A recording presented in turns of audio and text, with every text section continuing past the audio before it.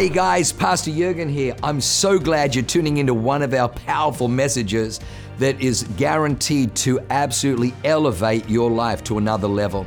At Awaken, we only want to preach fresh, real, powerful to help you grow stronger in your walk with God, develop your faith so you can take more territory. I'm praying that God blesses you and enriches your soul as you listen to this amazing word from God. God bless you. No, they said they haven't heard and enough. Then Cherish this weekend. I'm going to be piping off more. All right. So. Okay. Well, let's just jump in. So right now, 2023, I really felt the Holy Spirit saying to me that we are living in the PTSD of 2020. Yeah. And so you want to know that it's not present traumatic stress disorder; it's post. Wow. It's post. So in the heat of battle, adrenaline will kick in, and adrenaline will get a soldier under fire or in a crisis through a particular situation. So the human body was made it has an emergency response mechanism. But the problem is once that adrenal drops, you're now left with depression, your adrenal glands are exhausted. And then you go into what they call post-traumatic stress disorder. And you know, with the vision of the church and everything that was moving forward, when it hit 2023, I really felt the Holy Spirit say, you've actually got to put a pause. You can't just carry on like you've been carrying on, because not just your leaders, but also the people are now living in the post. They got through 2020, they got through 21, they got through 22, but now 23, the symptoms are and 24 is an manifesting. election year. For the love, we need a break. And so we know the wicked on election year will create chaos, because they know that there's a huge swath of the population that are emotionally led and fear led, and so so we know there's going to be division and riots, and they're going to find some other and they do it. It's every 4 years they all of a sudden care about race relations. That's right. So they don't care in between. They just care when it comes to giving them power. Yep. And don't let people use you. So that they have more power, because with the power comes a privilege, and they don't want to give up the privilege and the power. I don't think they care about the people. So anyway, so it's very important that we as the church lead from the front. And the greatest leadership is always following the leadership of the Holy Spirit. So the Holy Spirit really said to me that pastoral care right now, like shepherd the people. And you spoke a message last week. I got to hear it. I was suffering for Jesus in Kona, Hawaii, suffering. It was 6:30 a.m. when I was listening, which was perfect because we didn't have our first tea time till 7:10. Wow, you're disclosing too much. Well, darling, I had to endure 36 holes of golf per day. I'm telling you, that is enduring. That is the most boring sport ever known to man. Good Lord. We all had our crosses to bear. Mine just happened to be a 5-iron. All right, here we go. Here's the first revelation. This is one that we've been kind of discussing in the home. Yes. And you've said this 2 or 3 times, so I want you to say it, and then they're going to put it up on the screen. People don't care about the church's vision. People don't care about the church's vision. So we care about it because we got a vision and a download from God. However, the people that are coming are thinking about the vision for their own lives. They're thinking about the present needs, situations, troubles, circumstances that they're facing.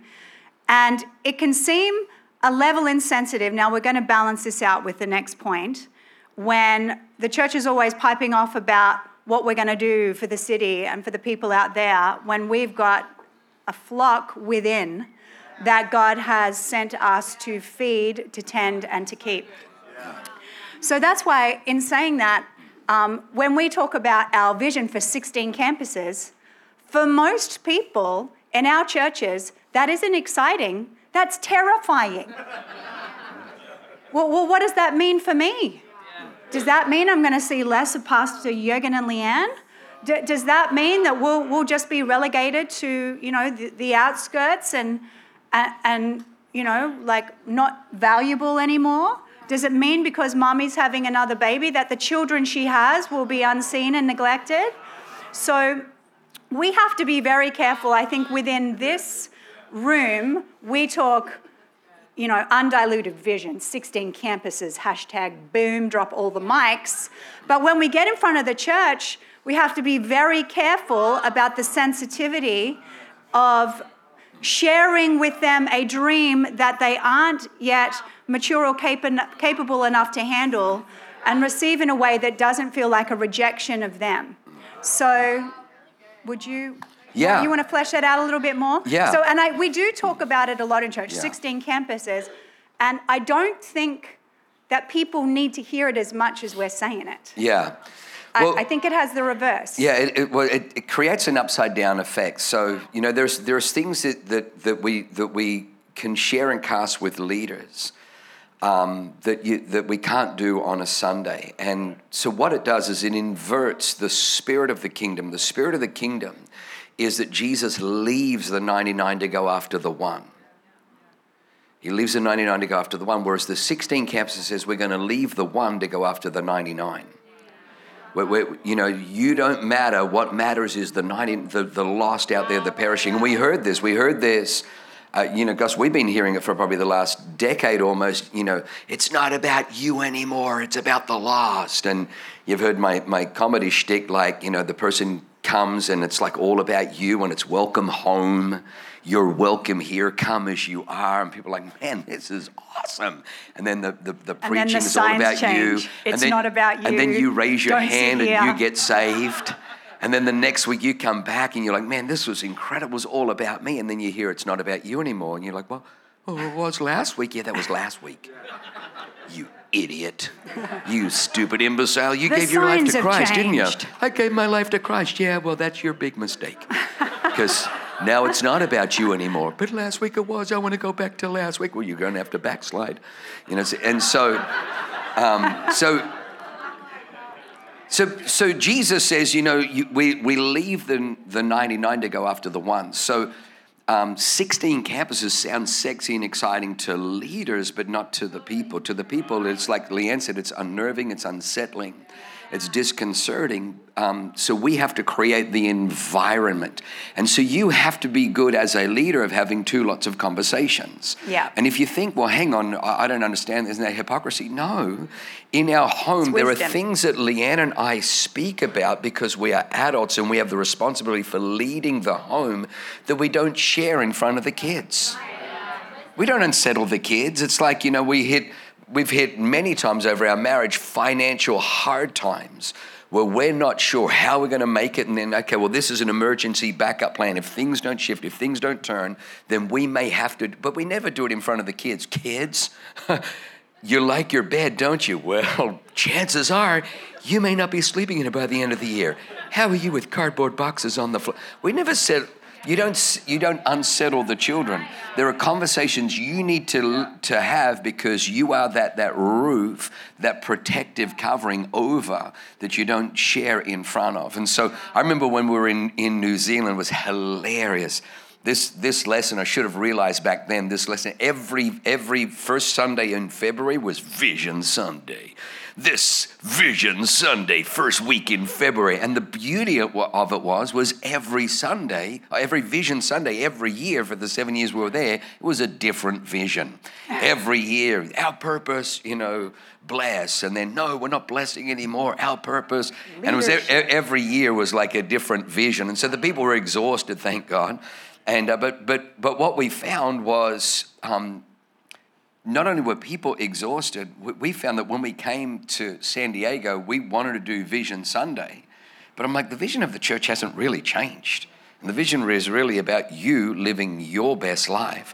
So that's why our Vision Sunday is we get you to fill out your vision, and we get you to connect with God, the author of dreams and visions, and then you bring your vision card and we pray over your vision card. And it's amazing how many people go, I like that church because in that church my life was here, my expectations were down here, my belief in what God can do in my life was down here, but because of the preaching, the teaching, and the ministry, I have begun to experience the God who does exceedingly, abundantly, above all that I can ask or think.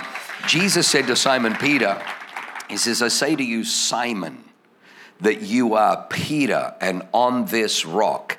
I know the Roman Catholic Church tried to say, no, Peter is the rock, and he's the first pope, and St. Peter's Basilica is the original church because Peter was crucified there upside down, which is a miracle because Peter never made it to Rome, but somehow he was crucified upside down, which the upside down cross.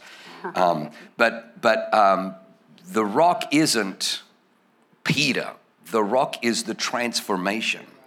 Jesus says, I say to you, Simon, that you are Peter, and on this rock that I receive you as Simon, but the transformation you receive when you receive me, when you receive my word, when you sit under my discipleship, you come to me as Simon, but you're going to be Peter. You come to me as reed, but you're going to be rock.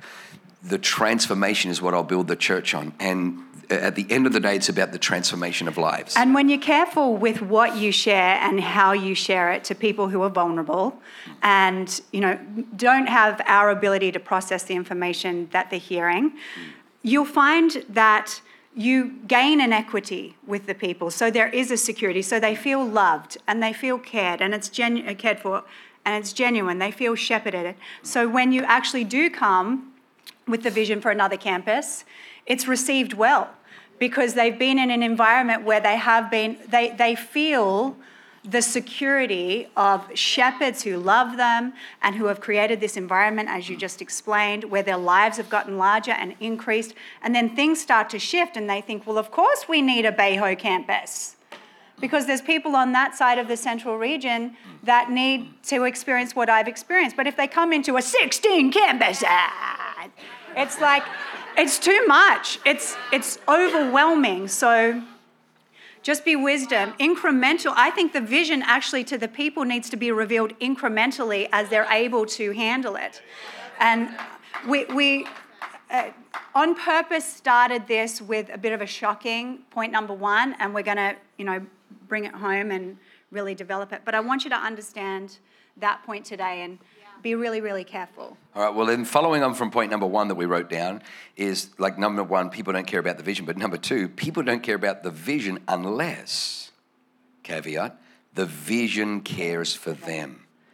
They don't care about, hey, we're going to do this and we're going to be the greatest church in the world and we're going to have 16 campuses and we're going to be a mega church and we're going to influence nations and we're going to, whatever. But people don't care about the vision unless the vision cares for them. And so the great Psalm 23. Yes, Psalm 23, the Lord is my shepherd, I shall not want. He makes me to lie down in green pastures. He leads me beside the still waters. He restores my soul. He leads me in the paths of righteousness for his name's sake. Yea, though I walk through the valley of the shadow of death, I will fear no evil, for you are with me. Your rod and your staff, they comfort me.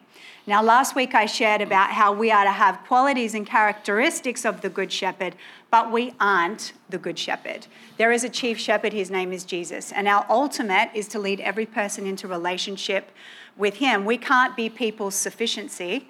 We'll disappoint them if we try, and we'll torment ourselves. However, within this is just some keys on what a good shepherd, which is what you and I, over our various places of influence and oversight can really develop and use as we shepherd the people God's given us. So I love it because it talks about he leads us beside the still waters. So you'll find within this scripture, and the people don't care about the vision unless the vision cares about them, that there's an understanding that people are going to come into our church, and because of the state of the world and the brokenness of their lives and the things that they've done or things that have been done to them, that we're going to have to be really good at discerning what good shepherd quality we need to be administering to them at any given time. Are they in a season of soul restoration? Are they in a season when they need to be led on the paths of righteousness? Are they making foolhardy, reckless decisions that are sending them the wrong way, and they need the wisdom, counsel, and correction of the Lord? I even like he leads me beside the still waters. Yeah. So just that calming, so when there's crises, when there's chaos, our job is, and there is crisis and chaos, there's evil in the world, there's, evil is afoot. Yes. And while evil is afoot, that people come here and we can't heighten that. We can't say, oh my gosh, the world's going to hell in a handbasket, pray for me. We're not sure if we're going to, no, our job is to calm the people. It's all going to be okay. It's all going to be okay. It's all going to be okay. The worst case that can happen is Jesus is going to split the sky and rescue us. But you know what? We've been here before in history. God's got this. The power of the Holy Spirit is upon us. You don't need to fear. You don't need to flee. You don't need to flee to a red state, because I'm telling you, fleeing to a red state, running from the battle only means the battle's going to follow you. You can draw a line in the sand here. God is with you here. God was with Daniel in a lion's den. God was with Shadrach, Meshach, and Abednego when they were thrown into the fiery furnace. The Bible is full of God saying, don't run, don't flee, don't hide. You stay, you stand up in where you stay. I will be with you to deliver you. I will be peace. I'll be power, I'll be purpose in those moments. So our job really is to bring calm and peace to and I think the first one, the Lord is my shepherd, I shall not want.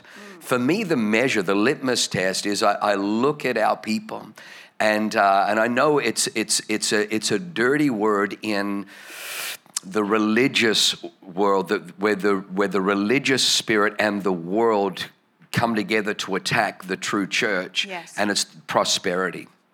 When I look at our people, when our people are prospering in their marriages, their children are flourishing, they're prospering financially, I know that the gospel that we're preaching is penetrating. The gospel will always elevate, will always promote, will always increase. The disciples came to Jesus with nothing. And Peter said, Lord, we've left everything to follow you. And Jesus says, I tell you the truth. There is nobody who has left houses and lands and estates and friends and families for my sake and the gospel's who will not fail to receive 100 times as much in this life with persecutions, and in the life to come, everlasting life. So that's why we know that the attack just tells us that we're over the target. God wants, the devil doesn't want prosperity preached or taught. He wants cowardice pastors to hide from it, because it's the prosperity that shows this gospel has power. It has life-transforming, life-developing power. I came in like this, and now I'm living like this. God's principles work. Jesus said it. Jesus says, whoever hears these sayings of mine and does them, I'll liken him to a wise man who built his house, who built his life on the rock. The rains came down, the floods came up, the wind blew, but his house stood. But whoever hears these teachings of mine, these sayings of mine, and doesn't do them, I will liken him to a foolish man who built his... In other words, Jesus is saying you can tell the difference by somebody's life. If their life is a mess, I guarantee you they're disobeying my word. If their life is flourishing and fortified and strong, I guarantee you it's because they're applying my word to their life. Jesus said it's measurable. So we don't apologize for that. We don't believe that, well, God makes this person rich and that person poor, and that should... No. Every single person, God honors his word. He watches over his word to perform it. That's why every Sunday we have the responsibility to put the word out for people, not our opinion, not Reader's Digest, not Time Magazine, not Forbes, not, motivational speakers, and not, we put out the word of God. God doesn't watch over Tony Robbins's Unleash the Giant. I mean, it's sexy. Unleash the giant within. But God's like, wow, where's that in my word? Is it, Gabriel, did we write anything? God doesn't watch over it. He watches over his word. The greatest thing you can put in people is his word, because God watches over his word to perform it. Yeah. Do you want to quote the third one, Pastor Tommy Barnett? Pastor Tommy Barnett said this: without a vision, the people perish, but without a people, the vision perishes. That's a good one. That's a very good Without one. a vision, the people perish. That's Proverbs 29:18. But without a vision, Yeah. No, sorry, without a people, the vision perishes. So people development is the assignment of the church. What do? We develop people. I don't know, we're taking 16 campuses, we're taking cities, no. We develop people. We develop, and out of the overflow of people development, we spill out into Bayho, we spill out into Coronado, but we never ever leave our very, very first call. Jesus said, go into all the world and make disciples of all nations, baptizing them in the Father, Son, and Holy Spirit, teaching them to obey all the things that I've commanded you, teaching them to obey, which is really what the woke gospel has done. Hey, just come as you are. We're not going to judge you. No. Jesus didn't say that. He said, whoa, hang, what are you doing? Yeah. Well, Jesus, we're just trying to get them saved. He said, I didn't ask you to get them saved. You can't do the saving anyway. I do the saving. I asked you to disciple them. Right. And disciple them is teaching them to obey. Well, if I speak on that, well, they might get butthurt and offended. Well, then they're not ready to be discipled. But at some point, we've got to teach what the Scripture says.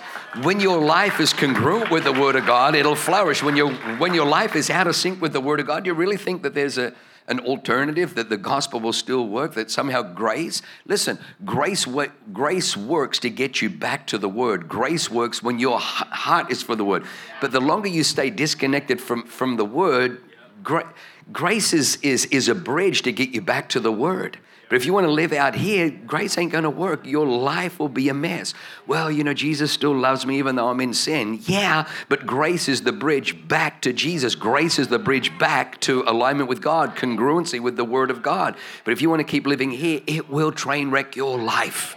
It will, whether it's sexual immorality, whether it's drugs, whether it's perversion, whatever it is out here. And so we have to teach people to obey. It's great to obey God. You want to obey God. Well done, good and faithful servant. You are faithful. We want to disciple people. We do. And that's what that's all about. Yeah. And there's a big difference between being controlling in your leadership and confident in your leadership. Oh, so talk about that. Well, I think sometimes ill-spirited people that have taken the independence thing to a place of rebellion will call confident leadership controlling leadership.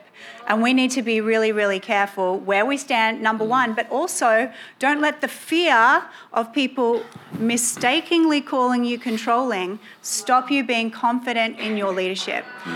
There's a reason that the shepherd had a crook on the end of his staff.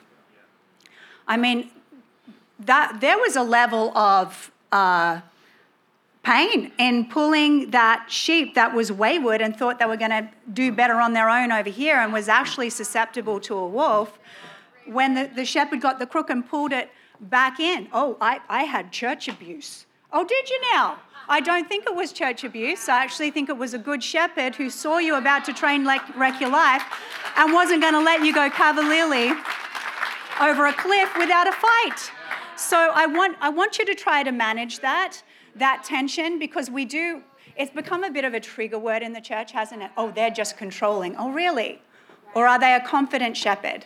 Now, I know what the spirit of control looks like because I've been under it, but we can never call what actually is confident leadership and shepherding and effective, caring pastoring a spirit of control. That's not what it is. Well, can you remember the 7 years we're in New Zealand were I would call them extraction, expectation without development and impartation. Right. So can you remember it's always you got to just stretch more and you just got to give more. And hey, if you have to give up your day off to see revival, give up your day off. And we're out 6 nights a week and, working 80 to 100 hours and, the church never really grew. And we were, really poorly looked after financially and everything, and it was always sacrifice. Yeah. And discipleship or development happened in a classroom, and Right. it was always come with a browbeating that you're not doing enough, you're not giving enough, you're not. And then when we get to C3 with Pastor Phil and Christine Pringle, remember the first Sunday we're there and Christine, who's so animated, walks in, and we're kind of just on the front row, like almost awkward, like on the front. And she comes and she kneels down. She goes, "We're not worthy. We're not worthy." And it was so overwhelming. And I hope it's okay. You kind of the floodgates of all the emotions. I got emotional because we were so used to being abused and mistreated, and you'll find that you can really tell when a spirit of control is at work because it comes with condemnation. Condemnation and control work together. Whereas good, confident leadership, there's always inspiration and instruction for the person's good. Confidence and care go together. But it was it was really confronting to see the difference. You know, two people that held the same position in our lives but just approached their role as shepherds so differently. And one out of control and one out of confidence. Yeah, and then can you remember like the very next, so she then grabs Leanne, takes Leanne down there, and just the whole service just loved on you like a mama. Yeah. And then the next week they'd organise for us to have a lunch with them, and we went down to Mona Vale there. Yeah. That beautiful little cafe. Yeah. And we were so beat up, so broken, so poor, and they came with gifts for us. Yeah, they did. You remember that? It was so beautiful. They came with gifts, and we'd never seen such kindness. And we just didn't know what to do. We were in shock. We're like, what's happening? Do we have cancer? That was so... And then from there, can you remember they had that beautiful home on Bayview? Yeah. And we got invited into their home. We're like... I know. We're invited into their home. We thought we were just like busy little worker bees. We thought we were just like worker ants that weren't doing enough, that were never doing enough. And yet it was the exact opposite. We were invited into their home, and there was fellowship and impartation. There was always, I mean, we probably got 10x developed in that environment than we did in the browbeating, condemnatory. Well, there was relational equity there. So when Pastor Phil had to talk to us about anything and be a confident leader and pull us in with the crook, we knew he loved us. We knew he cared about us. We knew Pastor Phil and Chris loved us and cared about us. I think the difference with the spirit of control is there is no community. So it's a demand... And there's always condemnation and a guilt trip attached, and there's no real relational equity. It's an abusive inversion. Yeah, it's an expectation for people to perform. Yes. And if you don't perform, then you're discarded. Out. You're out. Yeah. I'm giving you the cold snout. Yeah. Whereas this one here there was not an expectation of performance, but an assessment. Yeah. And then a coming alongside and a development. And you know, it was so funny because when the head is healthy, the whole body's healthy, the Bible says. And because we saw that model, we then began to open our home. Yeah. And I still remember you had a whole bunch of the girls around, and you were, doing something. And then you had was it candles or something on the table, and somebody spilt something and it caught on fire. And so the tablecloth was on fire on our coffee table. And then was it you that panicked, or was it Nikki Fletcher? No, it was me. I panicked, and I picked up what I thought was water. She picked up liquid and poured it on, but it was kerosene. And so now the whole table and the floor is on fire. Lamps. Were you there? We had one of those oil lamps. My gosh. So I saw this. So I come home and there's a big burn mark on the coffee table, a big burn mark. I'm like, well, I guess that's discipleship. Linda Baxter's boots were on fire. She had suede boots, and her boots caught on fire. Oh my gosh. Oh my gosh. Oh my gosh. That's a trip down memory lane. So where we are in the development of people. I remember one of the saddest things I think we've learned over 32 years or heard over 32 years is pastors, they really love the pulpit, they just don't really like people. Yeah. And we've heard it again, well, pastor's really not a people person. Well, I'm thinking, well, then he should go and Wrong work. job. Yeah, go and change careers. You need to be a people. Now, I understand that people are your greatest asset, And they can also be the greatest headache. But that's the pain that Rick was talking about that we're meant to carry. But we're called to develop people. And I put this in here, and I'm just going to touch on it, and then we'll move on. Is when you look at Moses and Joshua, we would hear for many, many years that the Joshua generation, God is raising up the Joshua generation. And, because Joshua was the one who went into the promised land. Moses got them too, but Joshua got them in. And Joshua sacked Jericho and Ai and Jebus and all the different cities and townships that were fought. Joshua was successful. Yet when we look in the New Testament, Moses is mentioned 99 times, Joshua only twice. And then you come to Elijah. Elisha did twice the miracles of Elijah. And yet Elijah is mentioned 27 times in the New Testament. Elisha is only mentioned once. So in the world, if you were to take both of those people and throw them out to a Forbes 100 list, or like a leadership kind of tribunal, they would say that Joshua was the great successor. Joshua, was this, and Joshua is all that. And the comparison between Joshua and Moses, Joshua was the more successful. Elisha did double the miracles of Elijah. Therefore, Elisha is, but not to God. To God, he mentions Moses 99 times, Joshua only twice. He mentions Elijah 27 times and Elisha only once. Why?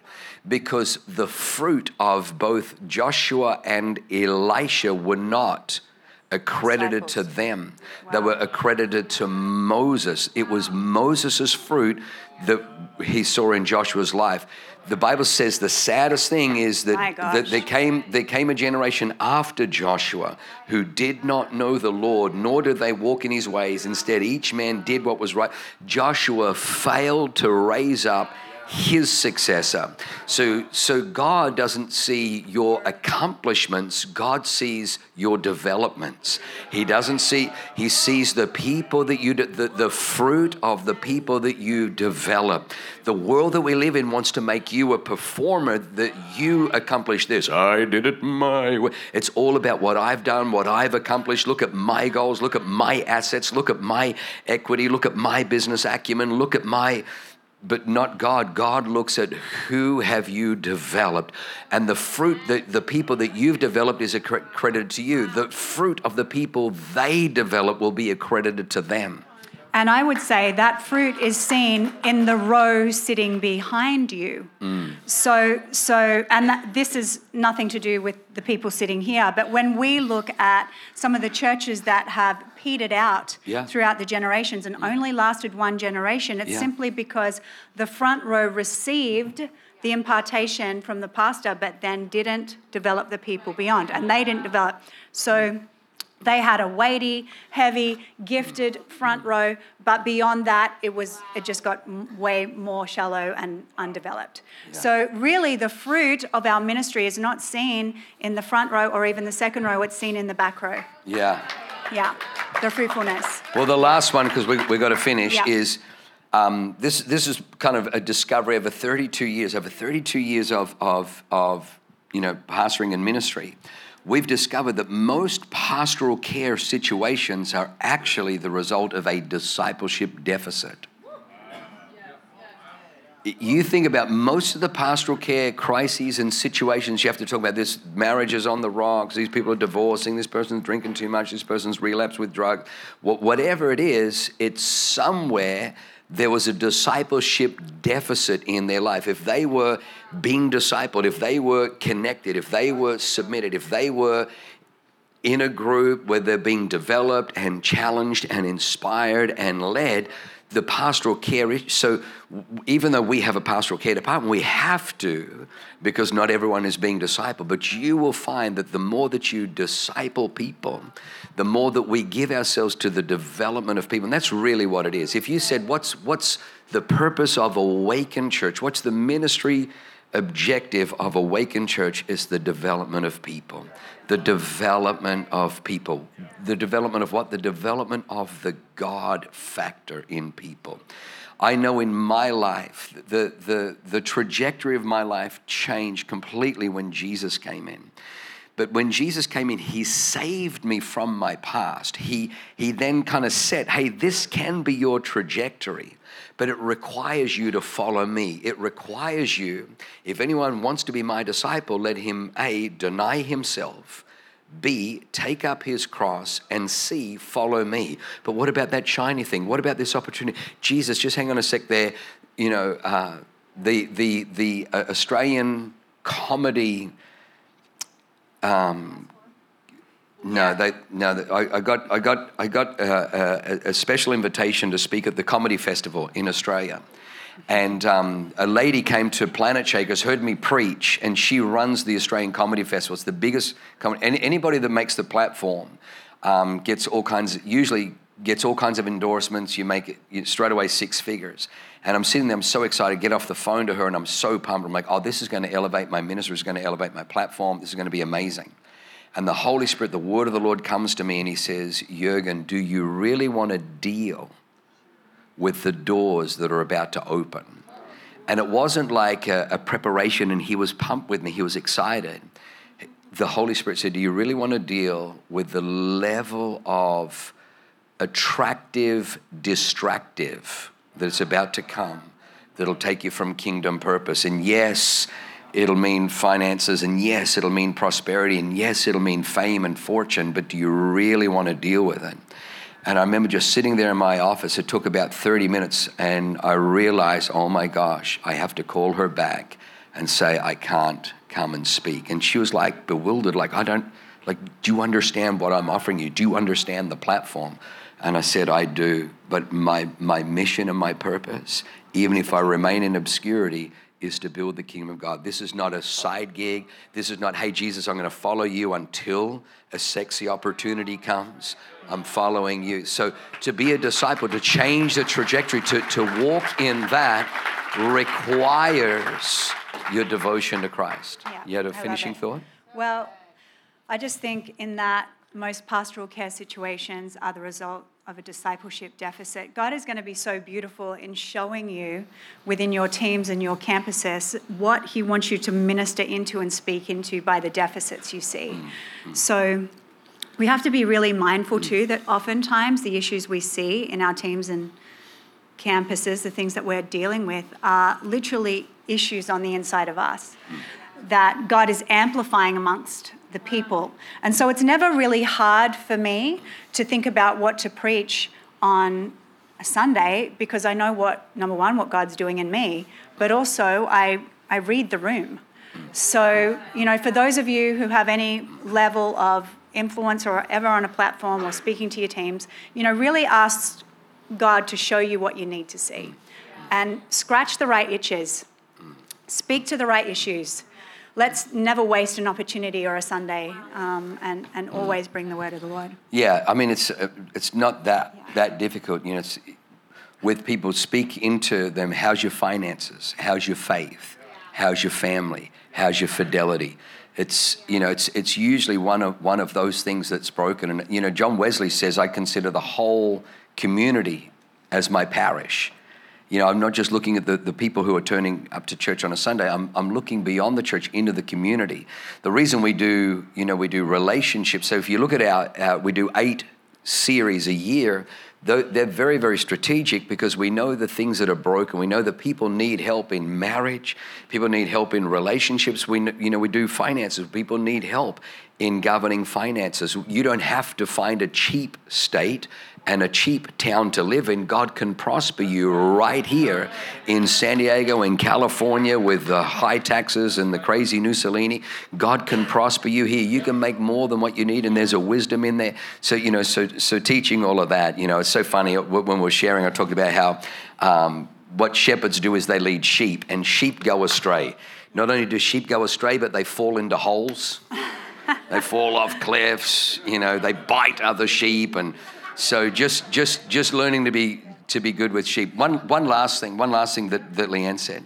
I'll never forget when we lived in New Zealand for 7 years. New Zealand has 60 million sheep back then, 3 million people. So for every one person, there was 20 sheep. And so they were a superpower if there ever was a war amongst sheep, they were a superpower. 60 million sheep, 3 million people. And we lived there for 7 years, but we were but it wasn't until we got to C3 under Pastor Phil and Christine Pringle. Christine Pringle said something, because both of them were Kiwis. They grew up in New Zealand. And Christine Pringle said this about the shepherds in New Zealand. She says, it's very, very interesting that when the sheep, if they are beaten or abused, they stop reproducing. Yeah, they stop lambing. When sheep are frightened, fearful, or abused, they can't conceive, they don't conceive, or if they do conceive, they miscarry. It's only sheep that are at peace and calm that are fruitful. And I thought, isn't that interesting? Because we were working probably twice as long, twice as much in New Zealand. And the church really never got over about 700 people. We come to Phil Pringle, and we're working half as hard and being developed and loved, and such peace and prosperity. Yeah. And just our youth ministry, when we took it over, had 50. By the time we left, had over 1,000 kids in it. Same time span, two completely different results. Yeah. All right, well, should we pray for people? Let's pray. Come on, we're out of time. Come on, lift your hands high to heaven.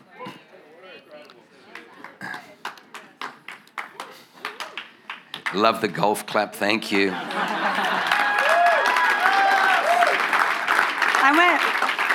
We're going to continue to be really speaking on this as we just step into this new season, just to properly tend and care for the flock that the Lord has entrusted to us, and be diligent shepherds. All right. Well, just turn your palms towards heaven. You know, Jesus in his final prayer, you know, in John 17, before he's, taken off and betrayed and crucified, said, Father, look at what I've accomplished. You impressed with those miracles? Actually, he didn't say that. He says, Father, I have not lost any of those whom you entrusted to me, except the one doomed to perdition.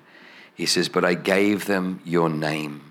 I showed them your way. Heavenly Father, we thank you, Lord God, that each and every single one of us are given people to shepherd, to love, to pour ourselves into. What Jesus did for the 500 was wonderful, but what he did for the 120 was even greater. What he did for the 70 was another level yet. What he did for the 12 was even greater. And then what he did for the 3. Father, I pray that you show us our 3. I pray that you show us our 12, show us our 70, show us our 120, and show us our 500. Father, we thank you for ministry impact and ministry influence. We thank you for fruitfulness. Father, we thank you for the heart of a shepherd. We thank you for the heart of the shepherd. Help Leanne and I, Lord God, continue to shepherd these beautiful people, these gifts, these treasures. Father, as we look through this room, we see the people that you love, that you've entrusted to us. And we don't count that as a light thing. We count it as an incredible honor. So, Father, help us to continue to lead with the rod and lead with the staff, knowing which one to use. We don't use the rod to beat or to punish. We use the rod to correct. Father, we thank you for the staff to protect. Father, we thank you for these beautiful people. In Jesus' name, everyone said? Amen. Amen. Good job. Good to Great have job, him Leanne. home. Would you welcome Pastor Rick as he comes back up? Hey, Rick, while you're coming up, can I just say one thing about Cherish? So I'm so excited about Cherish Conference. It's going to be incredible. Yes. God's given me some really beautiful pictures about what's going to happen. I don't think I felt at peace going into a Cherish like I have in this one. But I just want to start off Cherish with an apology in advance. If you see anything, girls, when you're there, if there's anything that's overlooked or not done, or maybe you personally feel something and you felt like nobody saved you a seat and nothing happened, I just want to say sorry in advance. Like, our heart is for you to have the best time, but be gracious with us as we wrangle what's going to be over 2,200 women. So just really come in determined to be a leader, mature. If there's anything that really is a deal breaker, go to the right people on it and let's get it worked out. But I want you all to have the best time. I find that offense is always lingering, especially at women's conferences. So just be really, really careful that you don't let it rob from you in advance. So that's why I'm giving you my apology in advance. I want everybody to come and have the best time. And if anything's overlooked and you feel unseen, that's not our heart. Let us fix it, but deal with it maturely. We love you. Have the best day.